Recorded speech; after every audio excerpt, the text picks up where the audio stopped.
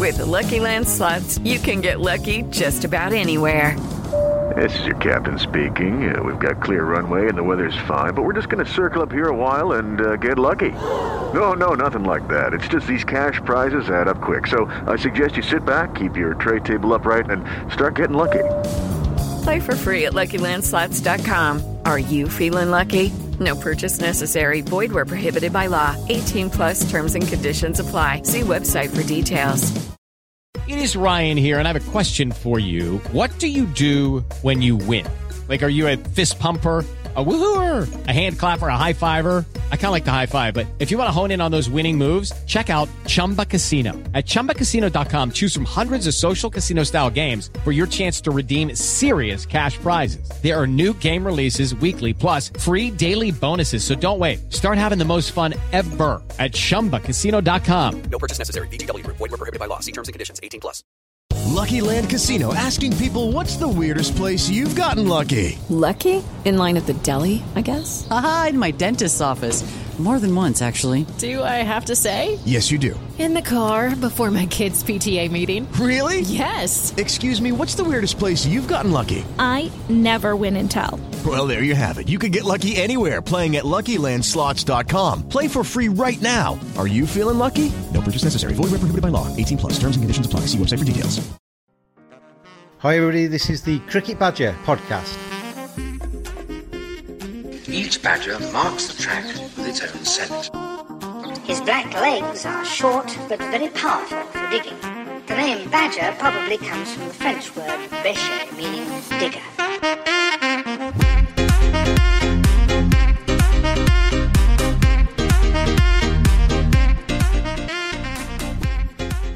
Hello everybody, welcome along Cricket Badger podcast. It's been a while, hasn't it? Hello out there, all the badgers around the UK and around the world. And we join you today. It's Phil and Mark alongside me, James, and we're going to be talking a bit about England and New Zealand, England's test squad they've picked, and merging that into a chat as we go through about the first half of the county championship season, how that has gone, and how we see that going forwards. And I guess the strength of the county championship with all of the comments about franchising it and what have you. I'm sure there's plenty to talk about as we go through this. But let's start off with the England-New Zealand Test Series coming up. And Mark, I think a lot of people thought, well, Rob Key coming in as director of cricket, you've got a new head coach in Brendan McCullum, and then you've got a new captain in Ben Stokes. That would automatically lead us to a revolution and a complete fresh load of fresh faces in that squad. As it turns out, there's only Potts of Durham in the bowling department and Harry Brook, who's forced his way into the batting conversation, that's any different, really. Was that a surprise to you? No, it wasn't a surprise to me, actually. I think apparently they're going to go to a national selector. They haven't got a national selector in place yet. Brendan McCullum wasn't even in the country when they picked the side, or he was in isolation. Stokes has just got the job. Key has just got his job. I can't see any of them really watched a huge amount of county cricket this season, if I'm being honest. So I think a conservative choice was always going to be the choice. I think the injuries to all the strike bowlers have not helped. Obviously, Anderson and Broad are back in, quite rightly so. In terms of the batting, I think Crawley's a lucky boy. In terms of the bowling, I think Craig Overton is lucky as well. But I think what they're looking at is, okay, yeah, there's been a run fest in the county championship, but if we take the last test series in West Indies, Crawley did get a ton in the second test. Jack Leach, probably bowled as, got some control and bowled a lot of overs and improved as time went by. Craig Overton, okay, didn't do so well, but he deserves a run in England. So I think all those kind of, well, they done okay in the West Indies. I know we didn't win, but we need to give them the chance over here. Obviously, Lee's had a run in the West Indies. So I think it was quite predictable, really.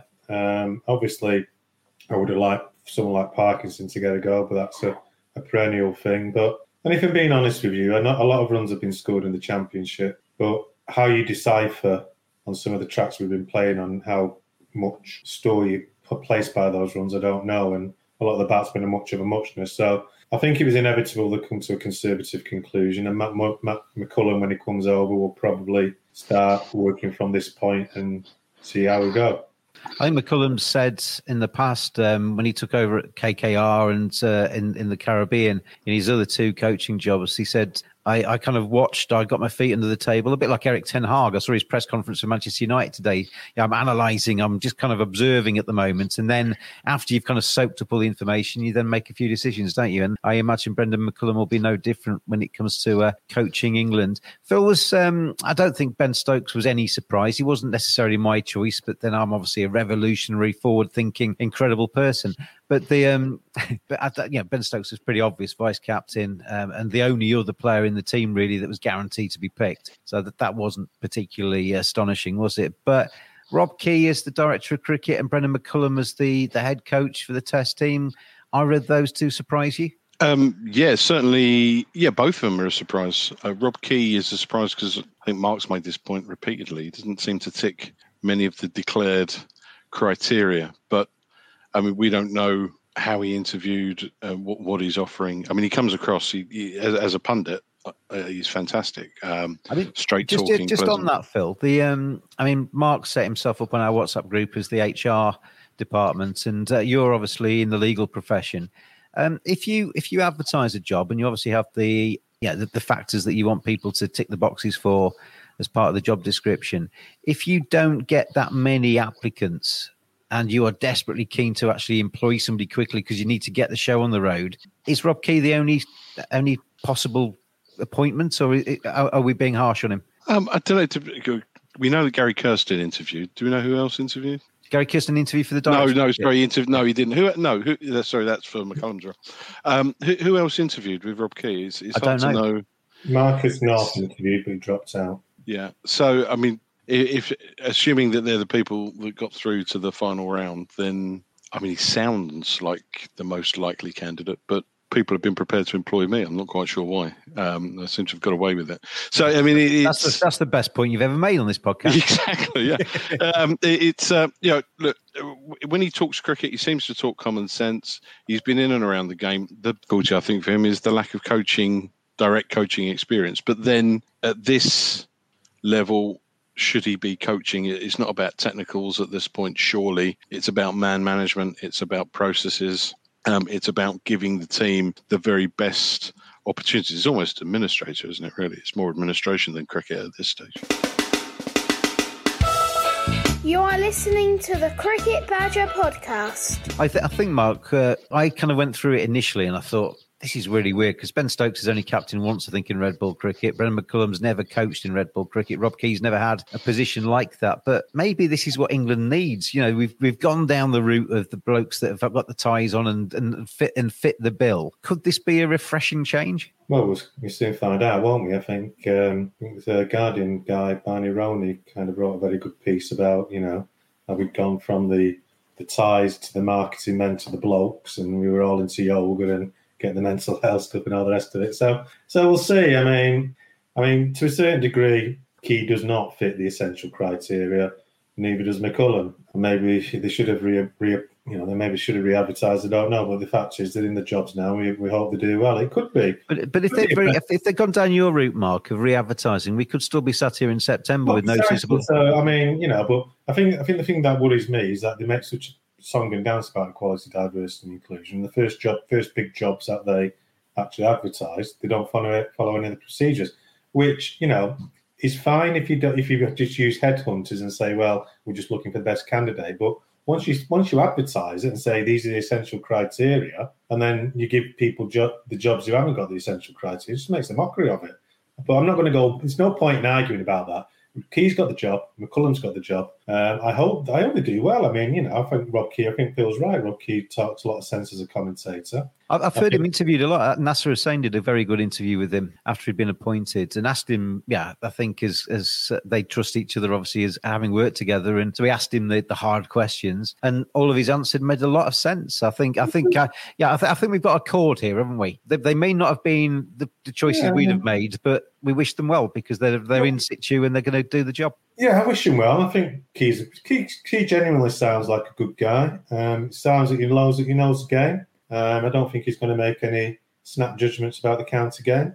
He's a big fan of the 100, but most of them are. McCullum, he's an experienced Test match captain. He did a great job in New Zealand. He might be a punt in the dark, but as you say, he may well. They've been down every other avenue, haven't they? So why not? I mean, why not? Give it a go and see what happens. You say Rob Key's a fan of the 100. They're always fans of the 100 when they're in the skybox. He might be different now he's out of it. Well, proof will be in the pudding as we go through, won't it? 'Cause I'm sure he's going to be involved in discussions at the very least in terms of the future structure of the English county scene. In terms of the actual players and the personnel, then not a huge surprise about who was picked, but I get the impression, as we've said, that this is almost like last chance saloon for a few of these guys. Phil, this is your chance now. Go out there. You haven't got the excuse of COVID bubbles. Rob Key's been quite big on how that's affected them, particularly during the Ashes, and as a mitigating factor and as an excuse. But he said, we've got to the stage now where there aren't any excuses left. This is now a fresh summer. Go out there and show what you can do. And this is their test now. This is their chance, isn't it? I'm not sure it is the last chance for people. I'm not sure. We've gone from. I remember back when I was a kid, we would change lineups from one test to the next, and you really had one chance to go and get Fred Truman. Back in the day, yeah. But now people, I think it's gone a bit too much the other way. I'm not sure there's enough jeopardy in performances because enough jeopardy in performing below par because there's. I'll ask you about that because I suggested a couple of changes. I to be honest, a lot of me is in agreement with Mark that it makes sense at the moment to pick largely the same people and see how it goes. But somebody said to me, "Well, you can't make too many changes. They're all centrally contracted. You're paying them a fortune. You're flushing the money down the toilet if you don't pick them." Central contracts, I think, have a very big upside, but there's also the downside that they can be a bit cozy, Phil. Yeah, absolutely. I mean, the nail on the head. You're financially committed to these players, and at least for the term of that contract, it doesn't matter how they perform. I mean, actually, I suppose there may be terms in there we're not aware of, but I'm not aware of any player that's lost their central contract because of their lack of form. I think they get dropped and then they lose it when they come to renegotiate them in the autumn, don't they? Yeah, but that. Yes, it does. Well, I suppose you want someone to have the comfort of knowing that they are financially sound and they're not in a precarious position. Otherwise, you end up with instances like noble spot fixing, etc. So and perhaps undue pressure on players. But where we are at the moment, it does seem very comfortable, and I think it's very comfortable with both bat and ball, where individuals seemingly have got endless chances. And I don't know if it's in my impatience as a fan. This might be the series in which, Ollie Robinson steps up or Craig Overton looks more menacing. But I do wonder, again, it's all well and good. We'll chuck the ball to Chris Wokes and he'll perform at home again, and we'll pick him for an away tour and it won't work again. I just, it's getting a little bit monotonous now, having the same players in, and with the new regime that's come in, it would have been nice to have seen a few more fresh faces just to have that, bring that energy into the group, because I mean it's been a bit more. I'd said on the group when you suggested a podcast, I think last week, that I'm grumpy. I'm not in the best place for cricket at the moment, and the England squad was a bit disappointing. The way they announced it, so you had to sign up. I didn't like could that. Harvest all your data. That just pissed me off even more, quite frankly. And there's just a bit of a stink around it at the moment. I'm hoping that Key, and I like McCullum. I quite like his attitude. I like the way he comes across. I hope that presents itself in the way he sets the team up. And because I am quite excited by him. I like Key in a different way, but McCullum actually excites me. But he is completely untested in this type of arena. It's not like he's known for his test batting. Everyone thinks of McCullum as a one-day specialist. He played quite a lot of test matches, though, didn't he? He's vastly experienced in his format. Yeah, and that's the that's the riposte to that point. But we know him for his explosive one-day play. But what I'm hoping he'll bring is that competitiveness, that positive aggression that I think we've lacked in the team, and I'm hoping he's not going to tolerate some of the limp, rather mild-mannered performances that became apparent, particularly in the Ashes and perhaps to a lesser extent in the West Indies. Ollie Robinson bowling at 70 miles an hour again, I hope won't be repeated under this regime.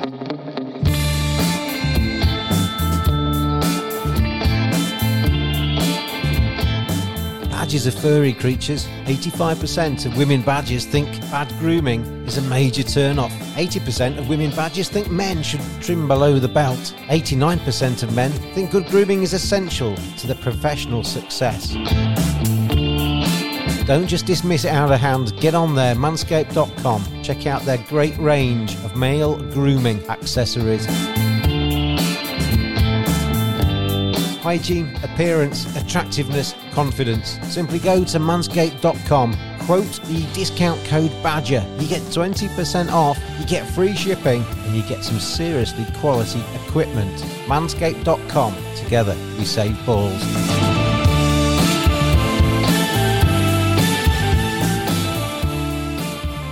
Mark, kind of moving forward, new regime, new ideas, potentially new personnel. We potentially need to be a little bit patient with these guys, don't we? In terms of hitting the ground running, then you maybe not get the new manager bounce that you get in some football teams. But how patient can we be? How much time have these gentlemen got to turn things around and actually get England winning again? McCullum and Key are the players, or both? Yeah, because it's not an easy summer. You know, you got New Zealand, good side. You got India for a one-off Test match, very good side, and South Africa, very up and coming and getting back to where they used to be. I think for the management team, obviously it's a long-term project. McCullum's got a four-year deal, which is a long time. You know, because coaches come and go these days in international cricket. They like football managers. So a 4-year contract is a commitment by England. I think Key's got a similar tenure, so you've got to give them time. I think in terms of the players, as I say, I think these are different. I mean, New Zealand are going to be a tough. If England think they can go to Lords and produce a green top to suit Anderson and Broad and Overton, well, New Zealand have got equally good as firepower in their kind of artillery. So it's going to be very interesting how England sets up the pitches for this Test series because New Zealand's strength is their pace attack, England's is their pace attack. What are England's weaknesses? Their batting. New Zealand's not really got a huge amount of weakness in the batting. As far as England's players are concerned, we've got Pope at 3. Now, they put him at 3. There's been a lot of conjecture about whether they should have done that. I think for Ollie Pope, he should see it as an opportunity because if you consider yourself one of the best players in the side, you should bat 3 or 4. So Ollie Pope has an opportunity. Apparently, I haven't seen him bat this year. He has refined his technique. It's simpler. Hopefully, they will talk about his mentality Test match batting, which got completely frenetic. But he's got the talent. He's been put at 3, and he's got an opportunity. He needs to grasp it. I don't agree with the people saying he's never batted at 3. Here's his opportunity. He's played 20-odd tests. There's his opportunity. So he's got to be given a run. I thought, Mark, as well, with Ollie Pope, my initial reaction was, what on earth are you doing? This guy's never been above 4 in the order, and that was only because England shoehorned him in at 4 rather than where he was at Surrey. But like you say, I've kind of turned around a little bit because I think he's a terrific player, got terrific potential, already a terrific player at county level. And you mentioned the word frenetic there. For me, Ollie Pope walks to the crease and his brain's going at 1,000,000 miles an hour. He's playing at balls that maybe he should leave alone. He scores a beautiful 24, couple of cover drives and a couple of clips off the toes, and then he's out. And that's what we've had from Ollie Pope so far. But this is now, if he can get himself into a mindset of a number 3 where he thinks about, I don't have to be express pace. The ball's going to be harder, so if he plays an attacking shot, he's possibly going to get value for the shot anyway. But if he adds a few more leave alone shots and thinks, well, I need to be there at lunchtime and tea time and gets that kind of Test match mindset in there, then he might actually improve as a result of that, Mark. Well, yeah, that's his opportunity. He steps up to see if he's got that mentality to do it, because this is a huge opportunity to bat as England's number 3. Why not just take it? If you look at all the other candidates they talked about Josh Bohannon. Josh Bohannon's only got 4 first-class centuries. Ollie Pope's got more ability than Josh Bohannon. Simple as that. Pope seemingly has, outside of the lad at Yorkshire Brook, more natural ability than a lot of our batsmen that I've seen anyway. So why not give him a go? He has to adapt his game, but any successful player in any side, wherever they play, will have to adapt the game at some point in their career. So Pope's got to be given a run. Roots cemented at 4, great. Number 5, we'll see how long Bairstow lasts in terms of his longevity. I mean, playing 4 formats. He's got form, so he deserves his place, but Brook is there waiting. Stokes is actually 6. So in a sense, you've got the essence. We see how the openers go, of course. We could be 10 for 2. But, we've got the essence of a top 6 there that I think they'll try and persevere with. Crawley has to get some runs. Crawley's the most vulnerable. If he flunks out, and I have no real confidence in him as an opener. He's not vulnerable, mate. He is bulletproof. Now Key's in, that boy is bulletproof. Maybe he's bulletproof at the moment, but if he doesn't get any runs and he keeps nicking off in the way he has been doing, then he's obviously vulnerable. The bowlers will have to wait and see. There's that many injured that the attack is what it is, isn't it? I mean, Craig Overton's a lucky boy. I think his brother would have given him a bit more of a point of difference, and he's not much more different as a bat. I heard somebody from Surrey talking about Jamie Overton, and is it Azam Mahmood, who's a bowling coach down at Surrey, had said he's not quite ready yet. He's still not quite consistent enough in terms of his lines and lengths. He's 28 years of age. When is he going to be ready? Well, maybe he's never going to be ready. Well, until you play him, you don't know, do you? But he's been playing first-class cricket for 10 years. He bowls at 90 miles an hour. He's fit now. He's bowling well. So if he's ever going to make the step up, it's now, when England are in a bit of a flux. Let's just stick to the batting for now. I've just jotted down here these 6 names in terms of middle order batsmen. Let's forget the openers because that's a podcast in itself, isn't it? But Bairstow, Pope, Brook, Root, Lawrence and Stokes, Phil. To me, yes, you can pick bones in them. Yes, they haven't always performed. Yes, they could do better. And yes, they might do better. But to me, they're probably the 6 best batsmen in the country at the moment. And they probably deserve their place and a chance to shine, don't they? A chance to put right the wrongs, maybe. Yeah, I just worry if they're all... Well, I think what we lack there is an obvious number 3. And Root at 4, I understand. I think you'd like them all coming in... I think I'd like them all coming in at 5 or 6. That's the problem. Well, somebody tweeted me, Phil, and said, "Why don't we just call them all number 5s? So we lose the first wicket, and everybody else is at number 5." Yeah, I mean that's my worry about Pope at 3 is that you're asking someone who's struggled. Well, perhaps struggle's not the right word, but they're not firing on all cylinders to then adapt, as Mark rightly describes it, from a position not of dominance or of positivity. They're being asked to adapt their game whilst it's already not flourishing. And I just think the reality is that he's likely to be effectively opening for much of what we're doing. But yeah, I mean, worries about Lawrence. He's had his injuries. He got that 120 against, who was it, Mark? I watched it, mate, against Lancashire, yeah. Oh, sorry, I forgot all about that. Yeah, he had a good game there. This hamstring's recurred now twice in 2 or 3 weeks. So I think he might have to rest that. So it may well be that he's not going to make it back for this Test match, but it's nice to see him get a few runs the other day. Obviously, I'm a big fan of his, but it's difficult to think of anybody else that would come in. There's been a few performances and around, but no one has really stood out. It'd be nice to see Harry Brook play. I don't know much about him, but obviously everybody's waxing lyrical about him at the moment. So it'd be nice to see. Is it a shame that because what they've said is, or the word on the street, Huggy Bear, seems to be that Harry Brook's been told he's the reserve in the squad, and that basically the top 7 looks set to be Lees, Crawley, Pope coming in at 3, Root at 4, Bairstow's at 5, Stokes is at 6, and Folkes is the keeper.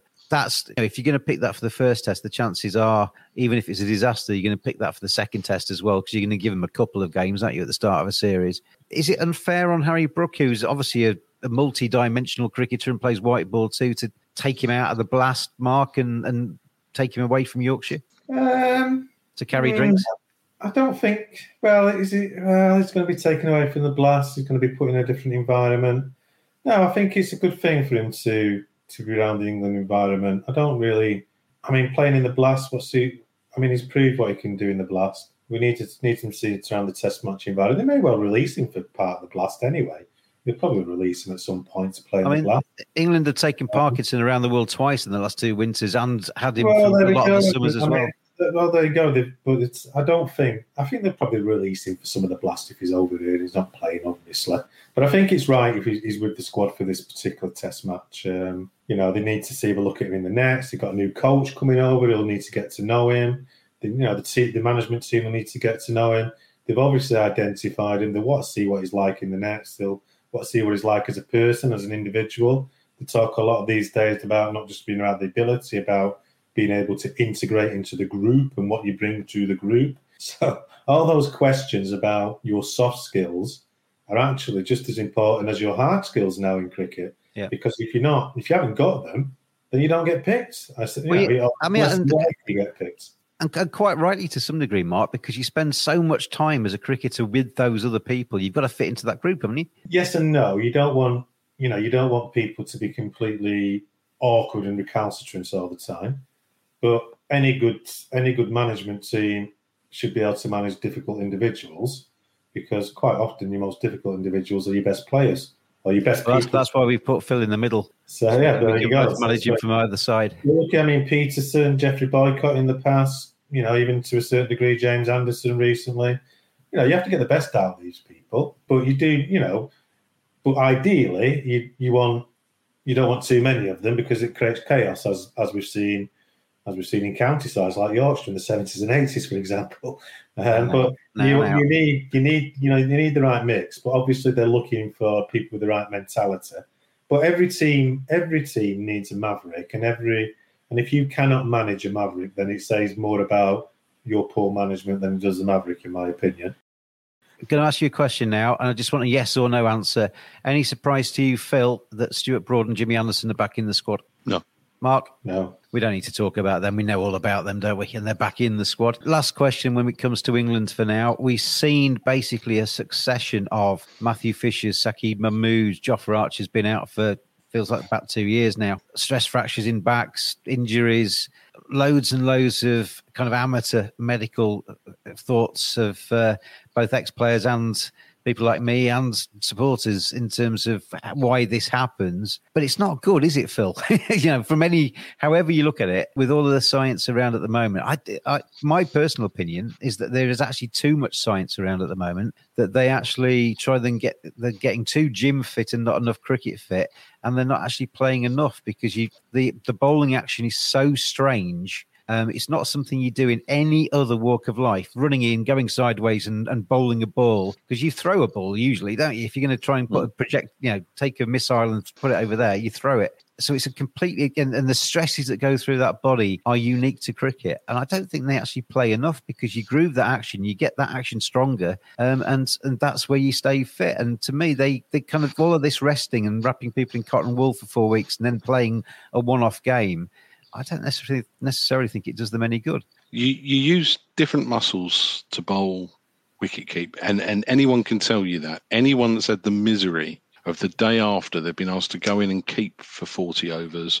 or bowl 8 overs off after not having done it for God knows how long, so then come in and be walking like John Wayne the next day because you've used muscles you've not used for goodness knows how long. I kept wicket about 25 years ago for 140 over game, and I'm still feeling it. Still, yeah, absolutely. It's I've been the shadow of a man I was since Friday, and I'm meant to be playing tomorrow as well. And it's I mean, Mark's got strong views on this, on the number of overs they bowl. I do wonder if we are now so concentrated on being as quick and squeezing every bit of pace out of players we can, that we are adding to the issue. But I'm no sports scientist. And the difficulty with this conversation is that there are, and England have plenty of them, of experts who are there meant to be giving top-end advice on this subject.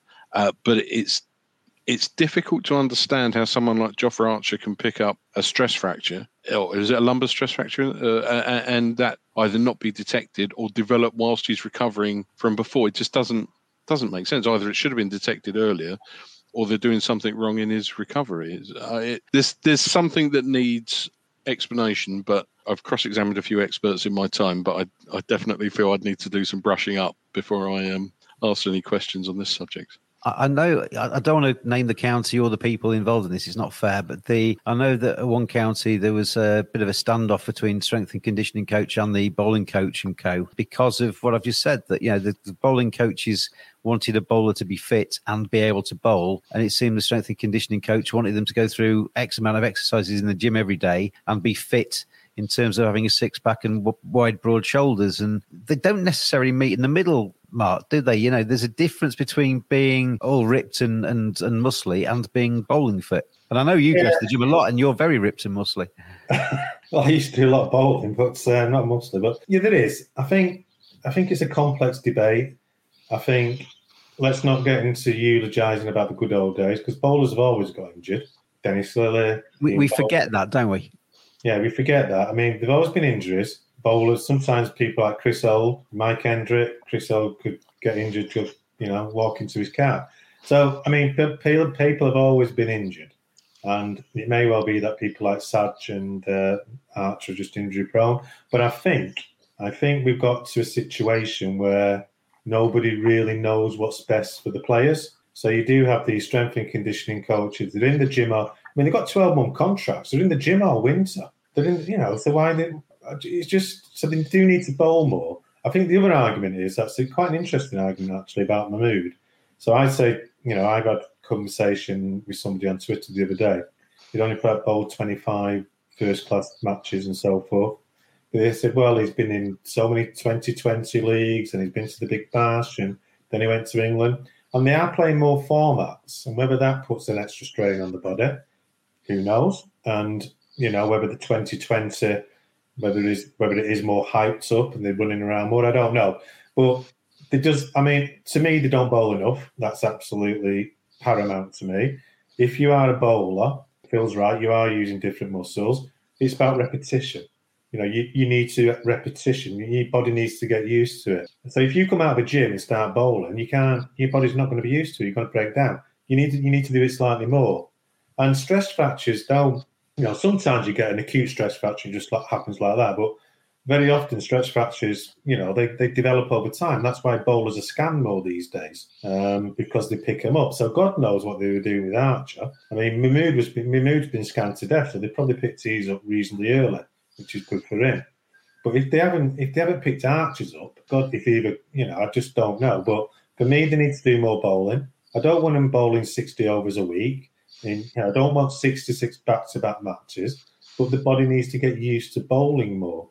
And to me, that's not what they're doing. If you look at all the best bowlers, they've all said in the past, all the best bowlers, they've all enjoyed bowling and they've learned how to bowl. Their actions have been refined. And they learn, and they get bowling fit by bowling.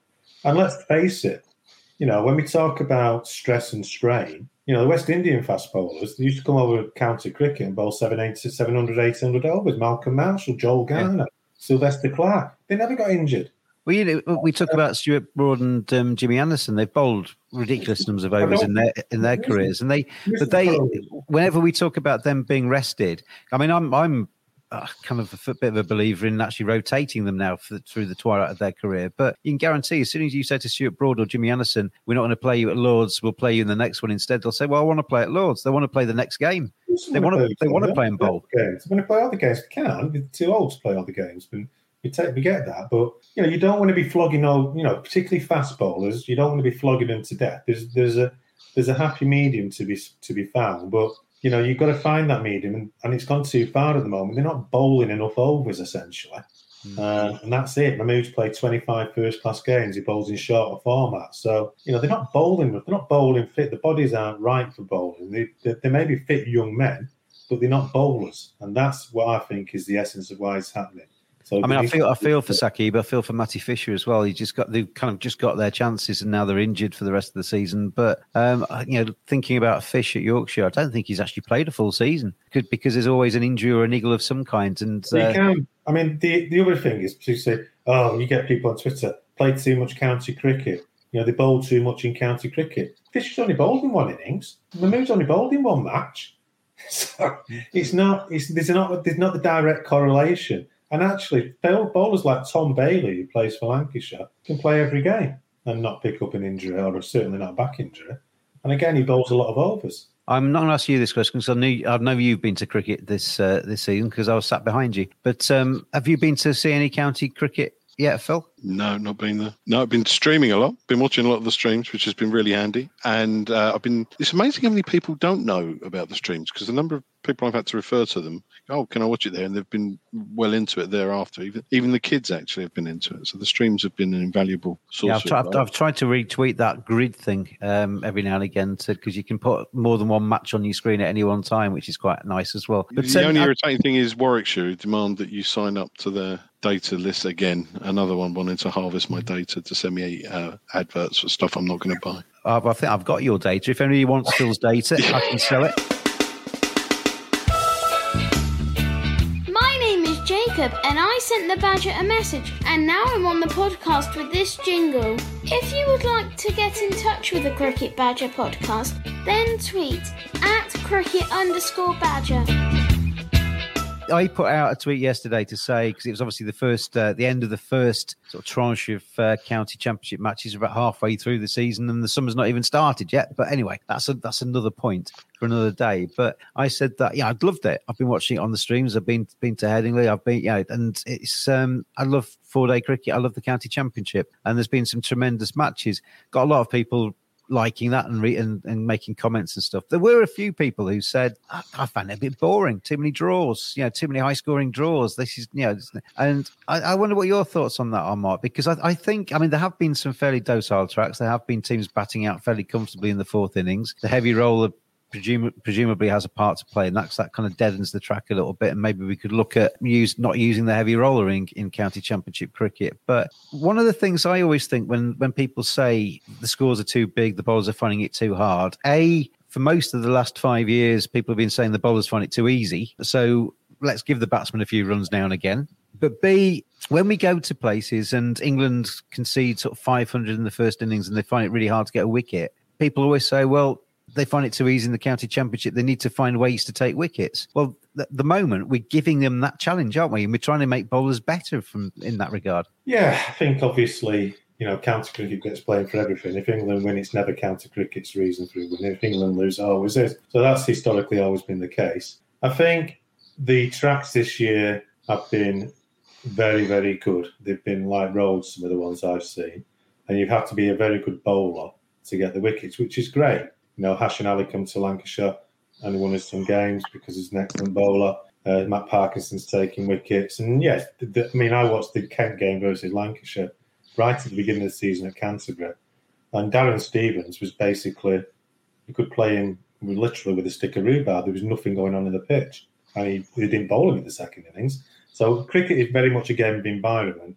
And the pitches this year have been remarkably good for the time of year. And I don't disagree with that. I think it's great that we're getting better pitches. But my gripe is that these pitches don't break up because they water them too much. So they don't deteriorate. They don't break up. If you look at a first day pitch at Old Trafford and then look at a day 4 pitch, there's hardly any difference in it.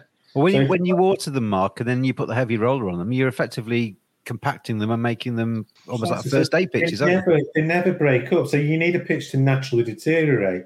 And I think that's the problem we've got. We're getting better pitches. They're too slow. And that's probably to do with the time of the year and historical things in England. But if you're going to get good pitches and they're slow wickets, you need them to deteriorate naturally. Otherwise, you're going to get 500 plays 500. And so that's what we need to work on. And stop watering the pitches too much. That we're absolutely obsessed with making the pitches as compact as possible because we're frightened to death of them breaking up. Let them deteriorate naturally.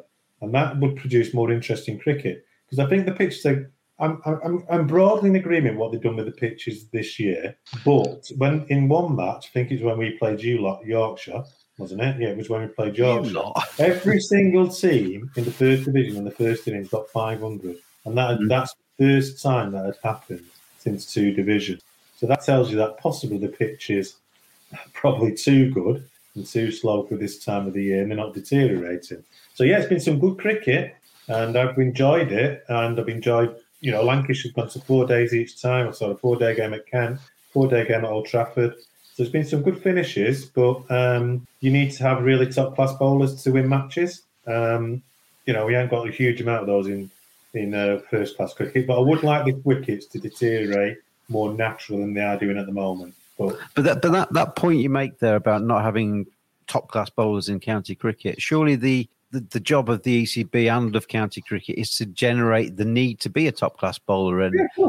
And Phil, that's the challenge. Surely the challenge is for the bowlers to get better and to make themselves a little bit more of a contest on 500 plays 500 tracks, and B, for the captains to use a bit of imagination and to hone their skills a bit more too. Yeah, absolutely. So that's why it's right that these pitches have been prepared this way, so that we can see teams have to work harder to get their wickets, because rolling in at with the dibbly dobblers at 75 to 80 miles an hour and rolling teams over isn't. I'm I always preferred bowling. I'm not overly interested in batting. That's for other people to worry about. So I didn't mind seeing loads of wickets fall, but it doesn't lend itself to strong developed batting standards, and therefore it doesn't lend itself to a strong England team. And bowling standards as well. So with these better pitches, I think inevitably lead to an improvement. But it's going to be rough going for a while, because at the moment this is new to, or newer to, players are used to pitches that are going to help them out. So there's going to be a period of adjustment which we've got to go through, and there might be some boring games, but ultimately a little bit of tough love, the players will respond and the cream will hopefully rise. I don't want you to use the word money, tradition, loyalty, anything like that in your answers. But now it's time to franchise cricket, says KP. The words loyalty, tradition, and all of those kind of history, and even money these days, and probably all the way through cricket's history, money's been important. You have to pay the bills, don't you? But those things like tradition, history, and loyalty is what actually matters most, isn't it? For a cricket fan, you get your team and you stick with them through thick and thin. That's what sport's all about. Tradition, that's something to be celebrated, learnt from, and stuck up on pavilion walls and looked after. So I don't mind if you use any of those words in your answers to this question. But Mark, KP wants to take it down to 12 teams to franchise it. I'm not sure he actually quite technically knows what the word franchise means. But is it time to reduce 18 counties? And if you say yes, then you're off this podcast. But I'm not trying to influence your answer. I don't think it's time to reduce 18 counties. I think KP throws lots of different sticks to get a response, and if you say enough things enough times, you're going to get one thing right sometime. It's totally wrong on this. I don't think franchising is going to suddenly miraculously produce a better England side. Tradition is important. I mean, the county championship and history county clubs have been going 200 years. You can't just suddenly stop that. It doesn't work like that. You just, you've got great grounds. I mean, you've got Taunton down here in the West Country, superb ground. One of the best grounds, well, the best ground for county cricket, in my opinion, in the country. So what are you going to do? You're going to start franchising that. What about the Cheltenham? So there's all different equations and different nuances that he simply doesn't get. And we're not like Australia. Australia's a huge country where you have certain states, and they have better weather as well. So and their tradition is to have 8, 9, 10 games and play the states. They're not going to suddenly reduce their states.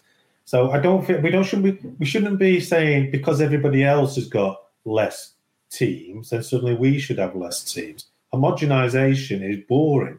You want some difference. What I do think is right in, and I do think this needs addressing, is that, and I've said this consistently, that we do need to raise the quality and we do need the best playing the best more. My opinion is that county cricket was best maybe about 15 years ago, 10, 15 years ago. We had better overseas players, we had better cold packs, we had better pitches, we had better players coming through. I think a lot of those things have gone away now with central contracts, with overseas not being here much. We've diluted, the quality's been diluted slightly. We've got less people participating in the game. So there is that natural decline in standards, I think, that has occurred. It hasn't helped with the scheduling and playing on bad pitches, which has reduced the quality even more. So we need to sort that out. But equally, we need to recognise that if England are going to get better, then you do need the best playing the best. And I think going back to 2 divisions, playing on better pitches, you've already seen that happening a little bit. And we need to look at a structure which promotes that in the future, but a structure that doesn't cut off every single county. So if you are Northampton, you have got the ability to get to the first division. We don't want to cut off those avenues because those clubs produce players, and it may well be in the future that they continue producing players. And a little bit like football, those players move on to bigger clubs and they're loaned back for a season. And that's how the system naturally evolves. And the talent does get to the top, like you get in football to a kind of degree, if you know what I mean. He's wrong in franchising. That's completely wrong. And it'll just disinvest the game and disenfranchise complete areas of the country. However, he is right that we do need to look at standards. And me watching a lot of cricket over the years, I've watched nearly 400 first-class games live because I'm a sad man. I would say that standards have definitely declined. So I would like to look at something different that redresses that balance but at the same time retaining an 18-county structure. Every competition should always look at trying to raise standards. I don't think it's how you do that. And you mentioned kind of the timings of the games. You mentioned pitches. There's a whole load of factors that play into that, aren't there? Which potentially aren't that relevant to this discussion, really. But in terms of the word franchise, Phil, franchise is where you create a product and you sell it off to people to then run it for you effectively, don't you? So you sell off the teams and there is no money in county championship cricket. We keep talking about the fact that everybody says subsidy. I mean, I think the counties to a large degree earn their fees and stuff from the ECB, but they get that free from the ECB to prop up county championship cricket because county championship cricket works as the foundation for international cricket, which makes the money. So the test matches that you sell the tickets, you sell the TV rights for the test matches, you get the money for that, and then that is fed into the county game because they produce the test cricketers to have the test matches in the first place. But there is not going to be a Saudi billionaire or a Texan millionaire or a Australian guy who fancies dabbling in English cricket who's going to buy a county championship franchise to get rich quick, is he? Or richer quicker. This is why I think KP... I think he's just spouting the word franchise because he thinks it's the clever solution to it without possibly knowing quite what the ramifications for it are.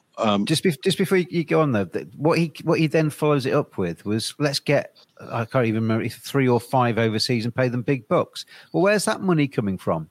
Where are the overseas coming from anyway? Exactly, because they're playing international cricket elsewhere. So, are you suggesting that these millionaires are going to come in and prop up, buy these franchises? Then you're suggesting they're going to be spending huge amounts of money on bringing in Shaheen Shah Afridi for a full season, etc., etc., etc. It just doesn't stack up, Phil. No, it doesn't, and this is why I'll listen to anything that will improve the situation of cricket in this country. And if someone can demonstrate that a thought-out and fully developed franchise system would do it, I would listen to it. I wouldn't dismiss it out of hand. So if KP wants to suggest, or anybody else wants to suggest a franchise system, cost it out, and and put it out in a paper that we can look at, and then we can judge it on its merits rather than just spouting in 140 odd characters the word franchise every so often. It seems to me that it's a no-brainer, isn't it?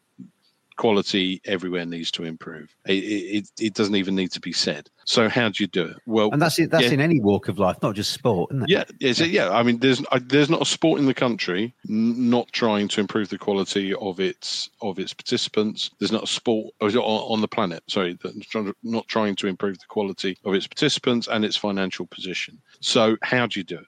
Well, KP's suggestion seems to really be, if you take the word franchise out of it, less matches. People, the better players are concentrated into stronger quality games, and that'll produce a better England team. There might be merit to that, there might not be. For me, I think the solution actually rests in trying to encourage more of the 60 million people, 70 million people in this country to play cricket. And that's at the minute where I think we're missing people that are being attracted to football, possibly off to other sports, the natural athletes.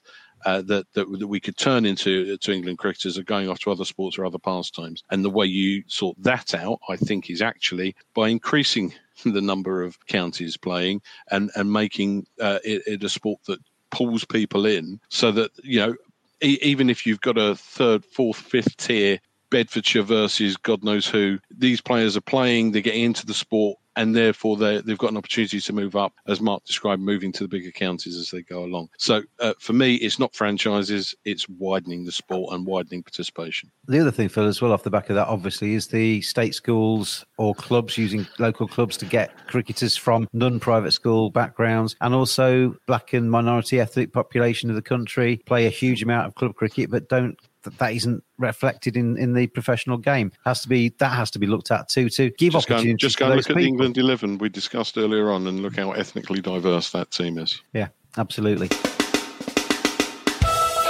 You are listening to the Cricket Badger podcast. Just to round off on that, Mark, to me, I know I totally agree with everything both of you have said. The best playing the best gets the best cricket. you can then judge people on that, etc., etc., etc. I quite like Rob Key's suggestion when he was on Sky before he took the current job. He talked about having a top division with 2 divisions running side by side underneath that. So all 18 counties are playing the same number of games, and then if you get promoted into the top division and come down a tier if you get relegated. I don't think that's necessarily a bad idea. 3 divisions, however you want to do it. There's ways and means of actually setting up the structure, isn't there? But to me, if you actually reduce the number of top teams, you're sending a message out to the UK, Mark, that there are less professional opportunities for people. So anybody who is any good at sport, and one of those sports is cricket, you're thinking, well, have I got more chance playing cricket, or have I got more chance playing football when there are 92 clubs to play for, or have I got more chance playing another sport? And also, if you're reducing the number of top teams,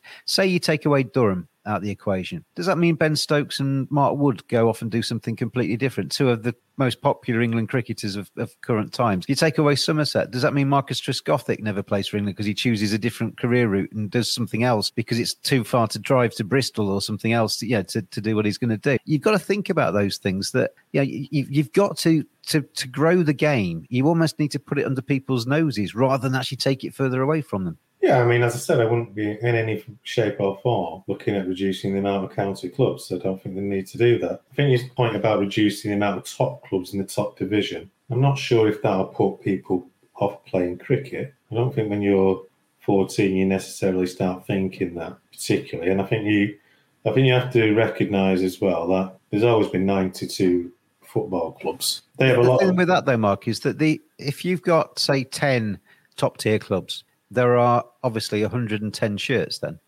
available any one week in the Championship. 18, you've got nearly twice that many.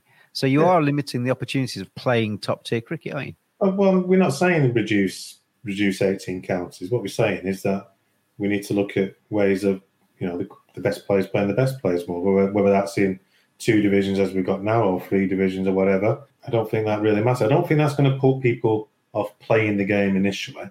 People have ambitions. When you're a sports person, you have ambitions. You think you can get to the top. You're not going to be put off by that. If you really like the game and the club that you go to is inclusive, whether that's be, you're starting at a local club like Phil's club, Hornchurch, or my club in the Central Lancs League, not Central League anymore, Haywood. As long as that club's inclusive, as long as it's got good links to the county club. I don't think 12-year-olds think, 10 years I might not be playing in the first division. I don't think that it's about catching people's attention to the game. I think we have to recognise one other thing as well. However much we can grow cricket on a recreational basis, it's never, ever going to be the same scale as football, ever. Oh. And that's the difference. That's why we've got 92 clubs. That's historical as well. So I don't think that's an issue. I think if you get a better product and people can make more money at the top, I don't know, England win more. The England team is still the kind of seen as a pinnacle. It doesn't matter if there's 3 divisions. And Ben Stokes would probably have been at Durham, and so would Mark Wood. They may have transferred. But I think it's getting that product right. It's getting it right, playing it at the right time. I don't really favour reducing the amount of games. But if we have to reduce the amount of games by a couple, if it means we play it in the bloody summer, fine. But we have to also recognise the vagaries of the English weather. You can get 3 games washed out like that, and then you're suddenly playing, you've got 10 games, you're playing 7. Those factors need to be put in, but it's a summer game.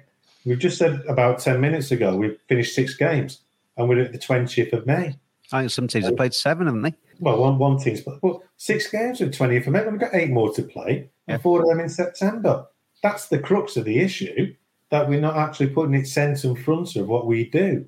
There's too much cricket being played, and it's being pushed and squeezed. And we need to put it in the summer months where it's going to be played. But until we get to that point, we're always going to have these debates about quality. We're going to have these debates about structures until we put it front and centre. And hopefully now Key's in. They're saying they're having the red ball review. They say they're going to prioritise it. Then they're going to have to really back that up.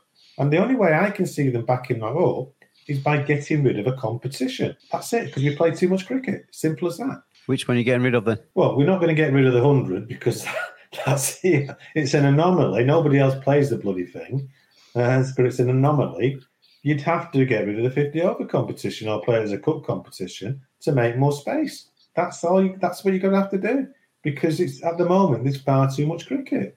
We play 4 competitions. and you get 4 competitions in what is 5 months. It's madness. Nowhere else does that in the world, and we're doing it because we're insatiable about. Well, Tom Harrison was insatiable about making as much money as possible and getting these huge contracts in TV. And at the same time, the game is disintegrating in front of his eyes. But why don't we play the 50-over game in April? I mean, it doesn't have that priority as far as I'm concerned. If the weather affects it, you've got a reduced game, so be it. We've got shorter formats, it can cope. For me, it's easier. I think the shorter form is much more suited to the more variable weather in April and at the end of the summer. And also, I mean, the other issue is that most players don't. I mean, in the past, they used to learn one-day cricket and 50-over cricket. They learn the one-day cricket in 20-over cricket and just transfer it to 50-over cricket now. So to a certain degree, it's becoming a redundant, almost format. I mean, there was talk about it in the past, getting rid of it. But I don't think they should get rid of it, personally. There was a lot of talk about it, and then England won the World Cup, and it kind of... Yeah, and then it all disappeared, doesn't it? But most players learn in 2020 just transfer the skills to 50-over. Yeah. So, I've got to admit, the format that I interests me least is the 50-over. I love the 4-day stuff because that has a narrative going through it all. I think the 50-over is has become kind of caught in the middle between T20 and county championship and has lost its identity to a degree. And I wouldn't go against having a knockout tournament or something like that in April or something like that, just to involve maybe the minor counties and to make it a little bit more exciting. But it's the format that's most relatable to most weekend cricketers. So there's value to it. I mean, I don't know. I'm not aware of too many 2020 competitions, certainly not widely played weekends. So if we're trying to keep everybody playing basically the same game, there is merit in keeping the 40, 50-over game because it's what we're all playing at the weekend. Final question. New Zealand taking on England, 3 test match series. What's the score going to be, Phil? Well, we'll lose Lord's test match because we always do. I'm just looking at our bowling attack. I'm struggling to see us take 20 wickets more than once this series, so I'm thinking it might be 1-1 on a drawn test. How about you, Mark? I think this test series is really hard to call, to be honest with you. England could get a bounce factor. Anderson could be worried. So, I mean, New Zealand have shown a little bit of a sign of decline recently. They drew at home to Bangladesh. They've had a little bit of a shake. But Jameson is a great bowler, though. I'm going to stick my neck out, and I say it's going to be brave new dawn, and England are going to win this test series. Blimey. I've got a horrible feeling New Zealand will win it myself. I'm going to go 2-1 New Zealand. But we will find out, won't we, over the next few weeks. It's played throughout the month of June, 2 fairly early on in June, and then 1 bringing up the rear towards the end of June as well at Headingley. So looking forward to that, seeing test match action back in the UK. Then we've got India to follow, and then South Africa coming in towards the end of the summer as well. Mark and Phil, I'm sure I'll speak to you about all of that and more as we go through the rest of the summer. Thank you for joining me today. Thanks for having us. Thank you. Bye-bye. And thanks everybody out there for watching as well. And we have been the Cricket Badger Podcast. I've been James, he's been Phil, he's been Mark, and we'll see you again very soon indeed. Cheers, everybody.